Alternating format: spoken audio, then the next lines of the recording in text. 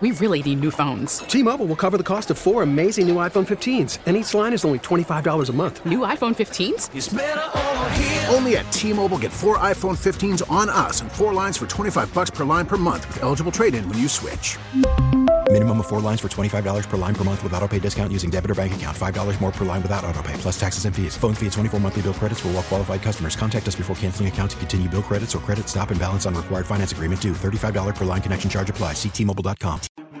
Home and home.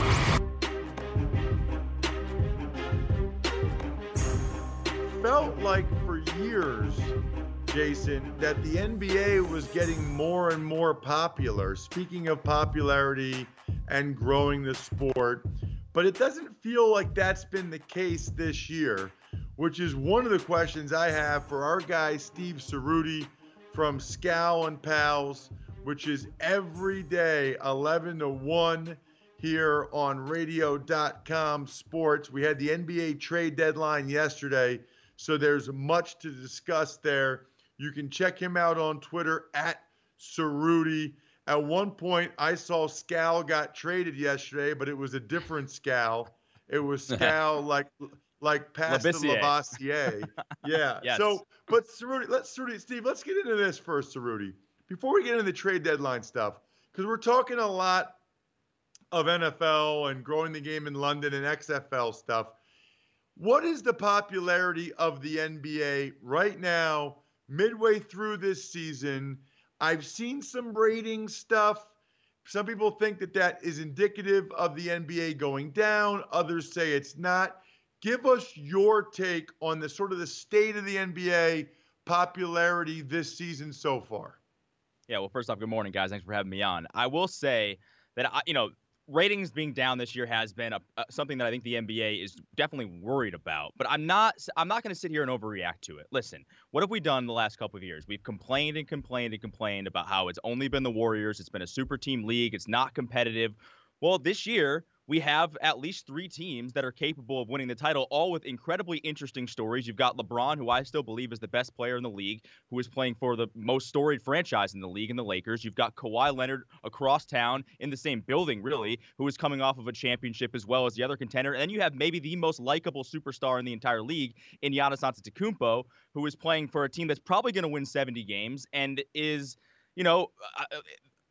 again, I said the most likable player in the league and one of the guys that's probably going to be the future of this league. I think the ratings is an issue, but I don't know how worried I would be about it going forward. I'll tell you why, guys, because, we had several games, I think 20 or so games, at least national games this year, where you had a Warriors team that was being showcased in national games without Steph and Clay. Who's going to watch them? They're the worst team in the league, really, record-wise. And then you had another bunch of games with the Pelicans and no Zion Williamson. And look at what happened when Zion came back. It was the second highest-rated game in the history, regular season game, in the history of ESPN broadcasting NBA games. So clearly there's an appetite for him. He's only going to get better. The Pelicans are only going to get better. So while I think right now there is some worry about it, and yes, the regular season may be a little bit diminished because, let's be honest, we're all just sort of looking forward to the playoffs this year, where we do have what looks to be a very competitive both race for the East and Western Conference title. I think the future is still very bright for this team. You've also got Luka Doncic. This game is global. The 2 future stars in this league, Luka Doncic and Giannis Antetokounmpo, are both European players, so you're bringing in more of a global brand. I'm not terribly worried about the interest level in the game. And I'll say this, transactionally, we just had the trade deadline yesterday. The NBA does the trade deadline better than any other sport, and they do the offseason better than any other sport. So while I do believe there are issues with the regular season, guys, I'm not worried about the overall interest level of the NBA. All right, there's a couple things I agree with, and there's one thing I disagree with, that the NBA does the offseason better than any other sport. I think football does, because there's the rigidity of their calendar with the league year and free agency and then the draft and all that. The NBA free agency seems oftentimes there's a couple of big names that change teams. Now, last year's offseason was crazy with LeBron going, Kawhi, Kevin Durant going to the Nets, and everything that went down. But that being said, and the NBA is predicated and kind of sold on its star players more than any other league. And there are a lot of guys that are hurt right now. But, Steve, what do you do when you talk about the state of the NBA? You have load management. So many stars sit out games, and they sit them out on the road when a team like Orlando, for you, or Atlanta is they come to see LeBron James, or they came to see Tim Duncan in his day, or they come to see James Harden, or they come to see Russell Westbrook. And then they come to find out that this game that they circled on their calendar that they're going to spend their money to go see, and that star player's not playing. I mean, what can the NBA do about that problem? And also the regular season doesn't mean that much in the NBA because you get to the playoffs and you have the haves and you have the have-nots, and you know the teams that are probably going to get to the conference final. So what can you do to enhance that regular season? Yeah, so unfortunately, I don't know if there is a real fix for it. And this, to me, guys, is like the Jordanification or the Jordan effect of the sport. Is that we only care about titles, right? And to some extent, it's definitely not that way in baseball. It's kind of that way for quarterbacks in the NFL, but it's definitely that way for every star in the NBA. We have basically told these guys that, hey, we don't care about your regular season stats. We don't care about how many regular season MVPs. Look at Jordan's 6 titles. That's the only thing that matters. If you fall short of that, you are a failure. So we sort of have to blame ourselves in that for sure. And the players are listening to what we're saying. I don't know if there's a fix necessarily. I mean, the NBA has certainly talked about doing a midseason tournament. I'm a big European soccer fan. I like the midseason FA Cup in the Premier League or the Coppa Italia in Italy. Now, you could argue about how seriously some of the major teams take those things, and I would certainly argue that I don't know that the Lakers, the Clippers, or some of the upper echelon teams in the NBA would care about a midseason tournament when their real goal is to win the NBA championship. But I do think if you implemented something like that, it would certainly help the Miami Heats of the world, the Boston Celtics of the world, the Denver Nuggets of the world, the teams that are maybe just below the top tier contenders. Maybe they can have something different to play for because guys, we know they're probably not winning the title this year, and that's fine. But they can at least still have something to win in their season. So I do think that makes it interesting. The NBA has also talked about Adam Silver wants to potentially add a play-in game for the last 2 playoff spots in each conference.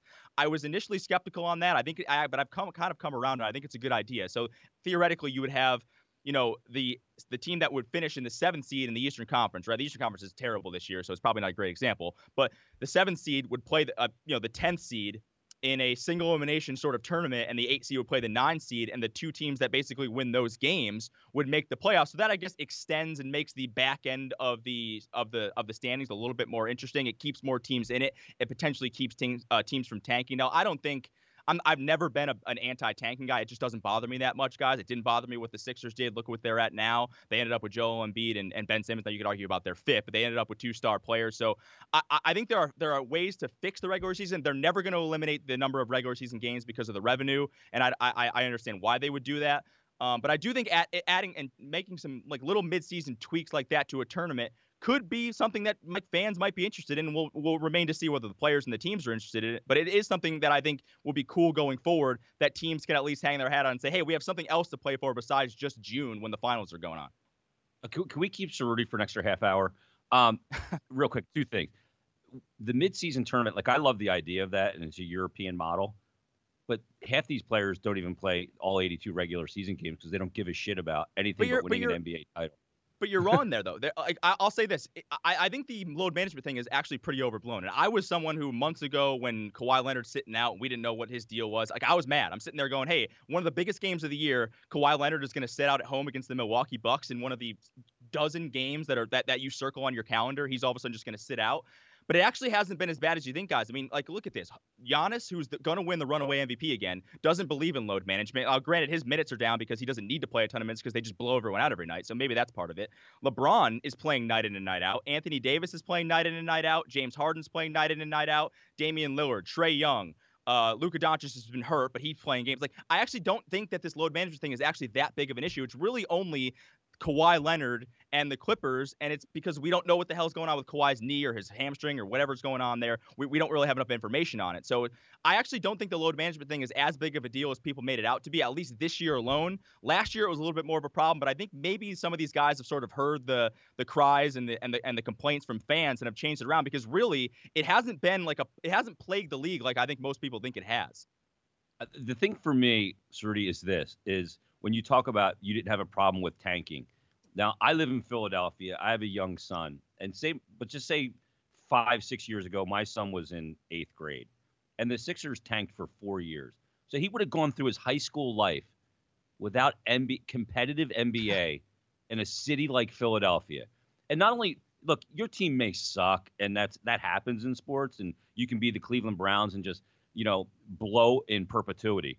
But the Sixers were doing it on purpose. They were spitting in the integrity of the game, losing on purpose, and then not playing players that they drafted for an entire year. The fact that Ben Simmons didn't play his rookie year for the entire season was a flat-out disgrace, right? So how can the league regain its integrity when so many teams are going with that mentality? Like, I'm going to suck so I can get an Embiid and a Simmons, and now, which, by the way, they end up as a 6th seed right now. They can't win on the road. They just lost 4 straight. They're horrible. Like, where's the upside in that? You're going to take the sport away from a good basketball market like Philadelphia to gain a couple of superstars. By the way, they missed more than they got with Okafor and all these other guys, and that's the NBA because of the one-and-done rule. There's so much broken here. I don't even know where to start and where to continue. I can't, like, if you're gonna say, hey, think of the children, I don't have a rebuttal for that. I understand, like, that sucks, and I'm sure growing up kids, in man. Philly, and think of the children. But I don't. Again, like, you wouldn't be in this, and granted, this has been a disastrous year for them. I'm still not going to write them off because I think they have maybe the most talented starting 5 in the league, and while I don't trust Embiid and Simmons, I'm never going to write them off in the Eastern Conference. I don't think they're at Milwaukee's level, but that's a whole different discussion. But they wouldn't be in this situation if it wasn't for them tanking, though, right? So it's like a chicken or the egg situation. Like, they had Drew Holiday, they were going nowhere. And Drew Holiday's a nice player, but you're not winning championships with Drew Holiday. And because of what they did, and because of them being terrible for 3-4 years or 5 years, however many years it was, they are now in a position where they're going to be contenders probably for they're going to have a window at least for a decade where they might not win titles, but they're certainly better off than they were when they were just a middle of the road NBA team. Like, the problem with the NBA, this is the main problem with the league. And in my Orlando Magic are probably the perfect test case for this situation. Being in the middle is the worst possible place you can be. You either want to be terrible or you want to be great. If you're in the middle, you get stuck there. And the Sixers 5, 6, 7 years ago were stuck there. And they made a decision to tank, and that's one way to go about it. Another way to go about it is to do what the Memphis Grizzlies have done, which is, hit on one draft pick, make a bunch of smart moves, take some bad contracts on, get assets, and then you could potentially be a playoff team overnight. There's more than one way to skin a cat. I don't think that they're, like, for example, this year, there really aren't that many teams that are tanking. I mean, look at the Atlanta Hawks were one of the worst teams in the league, and they were buyers at the trade deadline. They had 2 starting caliber centers. I mean, Cleveland's bad. I don't think they're necessarily tanking. They're just sort of in a rebuild. You can say that the Knicks are bad. I don't think they meant to tank, and I don't think they necessarily are tanking. Golden State's probably tanking, but it's almost an outlier because all their best players are hurt. So I don't actually think it's some epidemic this year. Certainly it's going to happen in years to come. But I do think what you look at is teams like the Orlando Magic or, who was it? Like, look at the Minnesota Timberwolves. They ended up getting 2 number 1 overall picks, right? And Wiggins and Karl-Anthony Towns, and it didn't work out for them. So I think there are teams that are looking at it and going, hey, while this does give us more more pieces of the pie or more whatever the phrase is, like it still isn't a perfect system. We could still fail here. So I don't think you're ever going to be able to get rid of that, and maybe adding some of those at the end, what I was talking about, the play-in games for the playoffs, which I think is a good idea, help solve part of that problem. But again, if your son, who's a Sixers fan, like he now is able to root for a good team because of what they did with Sam Hinkie all those years ago. So, Cerruti, let's get to the trade deadline, which was yesterday. You said the NBA does the trade deadline better than anybody. So if 10 means it was a freaking unbelievable trade deadline and 0 means it was dead, where was this year's trade deadline on a scale of 0 to 10 and why? I would give it, I mean, we had D'Angelo Russell, so that's a pretty big name, and Andrew Wiggins went back, and for a lot of people, he's been a massive disappointment, but at least he's a former number 1 overall pick. I'd give it a solid 7 because, listen, the Lakers didn't make a move, so there you go, but they'll be active in the buyout market. The Clippers ended up adding Marcus Morris. I actually don't love that as much as I think some people do. The Miami Heat added Iguodala. I didn't love that as well. But I do think that, the upper echelon teams are still who they are. It's Milwaukee and it's the 2 LA teams. But I do think behind them, Miami has certainly made it interesting in the Eastern Conference, and D'Angelo Russell being traded did surprise me. Now, Rick Bucher on the show predicted it yesterday, so kudos to him. He predicted both he and Andre Drummond would be traded. I look at Andre Drummond as I just don't know if you can win with him. He's a big name again, but I'm not sure he's that big of a deal when it comes to wins and losses. But the D'Angelo Russell trade for me was worth it, and that's why I give it a 7 alone, because you've got Karl-Anthony Towns, who's absolutely miserable in Minnesota, who has no one to play with. And granted, he shares some of the blame in this as well because he plays absolutely no defense. But They end up making this blockbuster trade with obviously a well-known team in the Warriors, and they send Andrew Wiggins to the Bay, who I actually am kind of intrigued by because he doesn't have to be the focal point of an offense anymore. He doesn't have to be the second best player on a team. He could be the third, fourth, fifth best player on a Warriors team that still has championship aspirations, at least going forward in the years to come. Maybe obviously not this year, but next year and the next couple of years. So because D'Angelo Russell got moved and he's a massive name, he's a former All-Star, former number 2 overall pick, I'd give it a solid 7. I would have liked to have seen some of the teams like the Nuggets and the Celtics and and the Sixers even, and we were just talking about them. I would have liked to have seen those teams maybe make a bigger move to go for it, but I don't know if the deals were out there. So while there have been more exciting trade deadlines, I think a solid 7 is fair. And by the way, I want to bring this up because you were talking about why you think the NFL does free agency better. Who's the last, like when Kirk Cousins is your best, he's the only, Kirk Cousins was like the biggest free agent in the last however many years. And Kirk Cousins is what, an average quarterback at best. In the NBA, you've got all the best players moving like almost every other year. So I actually disagree. I think the NBA clearly far and away does free agency better than the NFL. Well, you're right. It's the star players in the NBA that move, but there's no loyalty into it. In the NFL, if you have a star player like a quarterback, like an Aaron Rodgers or a Russell Wilson or whoever, they're not getting a free agency. The teams just don't allow it, and the rules are set up that way. Let me ask you this, Rudy, because I look at the NBA, and you're right. Like there were some names that moved. I don't know that anybody improved astronomically to all of a sudden make them a pseudo contender. But you mentioned the buyout market. That's where teams can add some really important pieces. Who are some guys that could get bought out, and where could they end up to help teams? Some shooters out there to help some teams that need shooting, some 3-point shooting, those kind of things. Well, there's two names, and one of them isn't even on a roster right now, and that's Darren Collison. He was spotted at the Lakers game last night sitting next to Jeannie Buss. So it seems like that thing is already done and dusted whenever he wants to basically show up and put on a uniform. For those that don't know, Darren Collison was a solid level point guard in the NBA for a while. He ended up like kind of abruptly retiring this offseason when he passed up probably at least a $10 million contract or so. It looks like he's going to sign with the Lakers, and they do need that because Rondo for them has been bad this year. They need another guard. They need another potential off-the-bench scoring-type point guard who, when LeBron isn't playing or can play off the ball. So he's a guy that I would look to see end up in L.A., and that's why I kind of don't think that they ended up trading Kyle Kuzma. Not that I love Kyle Kuzma, but I'm not sure that there's a deal out there for the Lakers to be made to be worth giving up on, a young sort of wing the way that he is for them, even though I still have questions about whether or not he can be the third best player on their championship team. But so look for Darren Collison to be a Laker. And then the other one, I don't know if you guys saw last night, but the Houston Rockets, their starting lineup consisted of 6'3" Russell Westbrook, 6'4" Eric Gordon, 6'5" James Harden, 6'5" PJ Tucker, and 6'7" Covington, and they literally didn't even have a power forward or a center on their starting lineup, and they end up going out and beating the Lakers. Now, I don't think they're going to be able to do that night in and night out. I do kind of respect the fact that they're just saying, F it, like we're going to go. Mike D'Antoni and Daryl Morey are thinking, hey, we're going to shoot a bunch of threes. This is the way we believe basketball should be played, so let's go out and do it. I do think that they're not going to be able to do that night in and night out, especially come the playoff time. So that's why I think Tristan Thompson's a guy who's playing for the Cavs right now.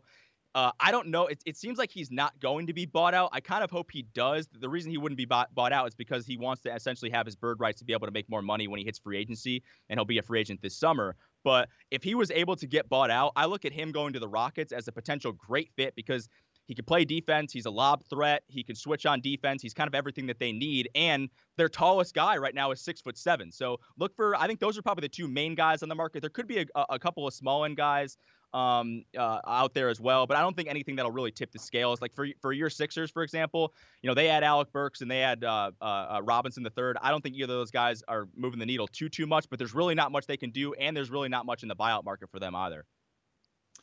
His name is Steve Cerruti. As you can tell, he knows his NBA. At Cerruti on Twitter. That's CERUTI. You got to check out Scal and Pals every day, Monday through Friday, radio.com, sports on the app, or radio.com/Scal. He got traded yesterday. What other show has a guy that literally got traded yesterday? I saw an NBA headline. Scal something gets traded. That's all I needed to know. Scal got traded. Thanks, Cerruti. Thank you. You want to hear a great story, too? We were actually supposed to have Isaiah Thomas on the show today, and he got traded yesterday. So that's we unfortunately are not. We're going to have to reschedule with Isaiah. He got traded to the Clippers. So the trade deadline did affect our show in more ways than one. You know what? As long as the plane has Wi-Fi, he can do it on Skype from midair, flying out to LA. Thanks, That's dude. true. Thanks, guys. Anytime. Take it easy. Hi, everyone. This is Dave Briggs. Thanks for listening to the Home and Home podcast. Remember, you can watch or listen live every day from 8:30 to 10:30 a.m. exclusively on the radio.com app or at radio.com/home. Home and Home.